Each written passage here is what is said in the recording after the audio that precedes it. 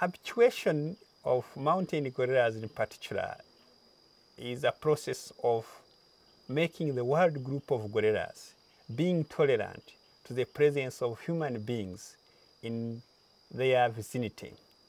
And in the case of mountain gorillas, at least be tolerant to people being as close as 7 meters, which is the viewing range.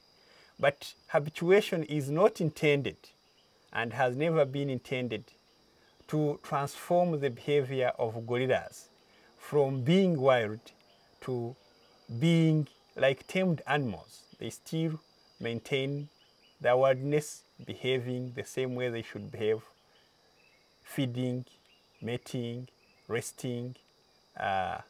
If there is any disturbance from another wild group, reacting the same way.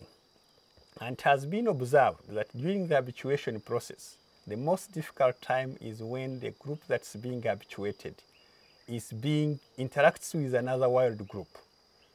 And at this very particular time, we always recommend that rangers withdraw, because the habituated group no longer puts any confidence in this team.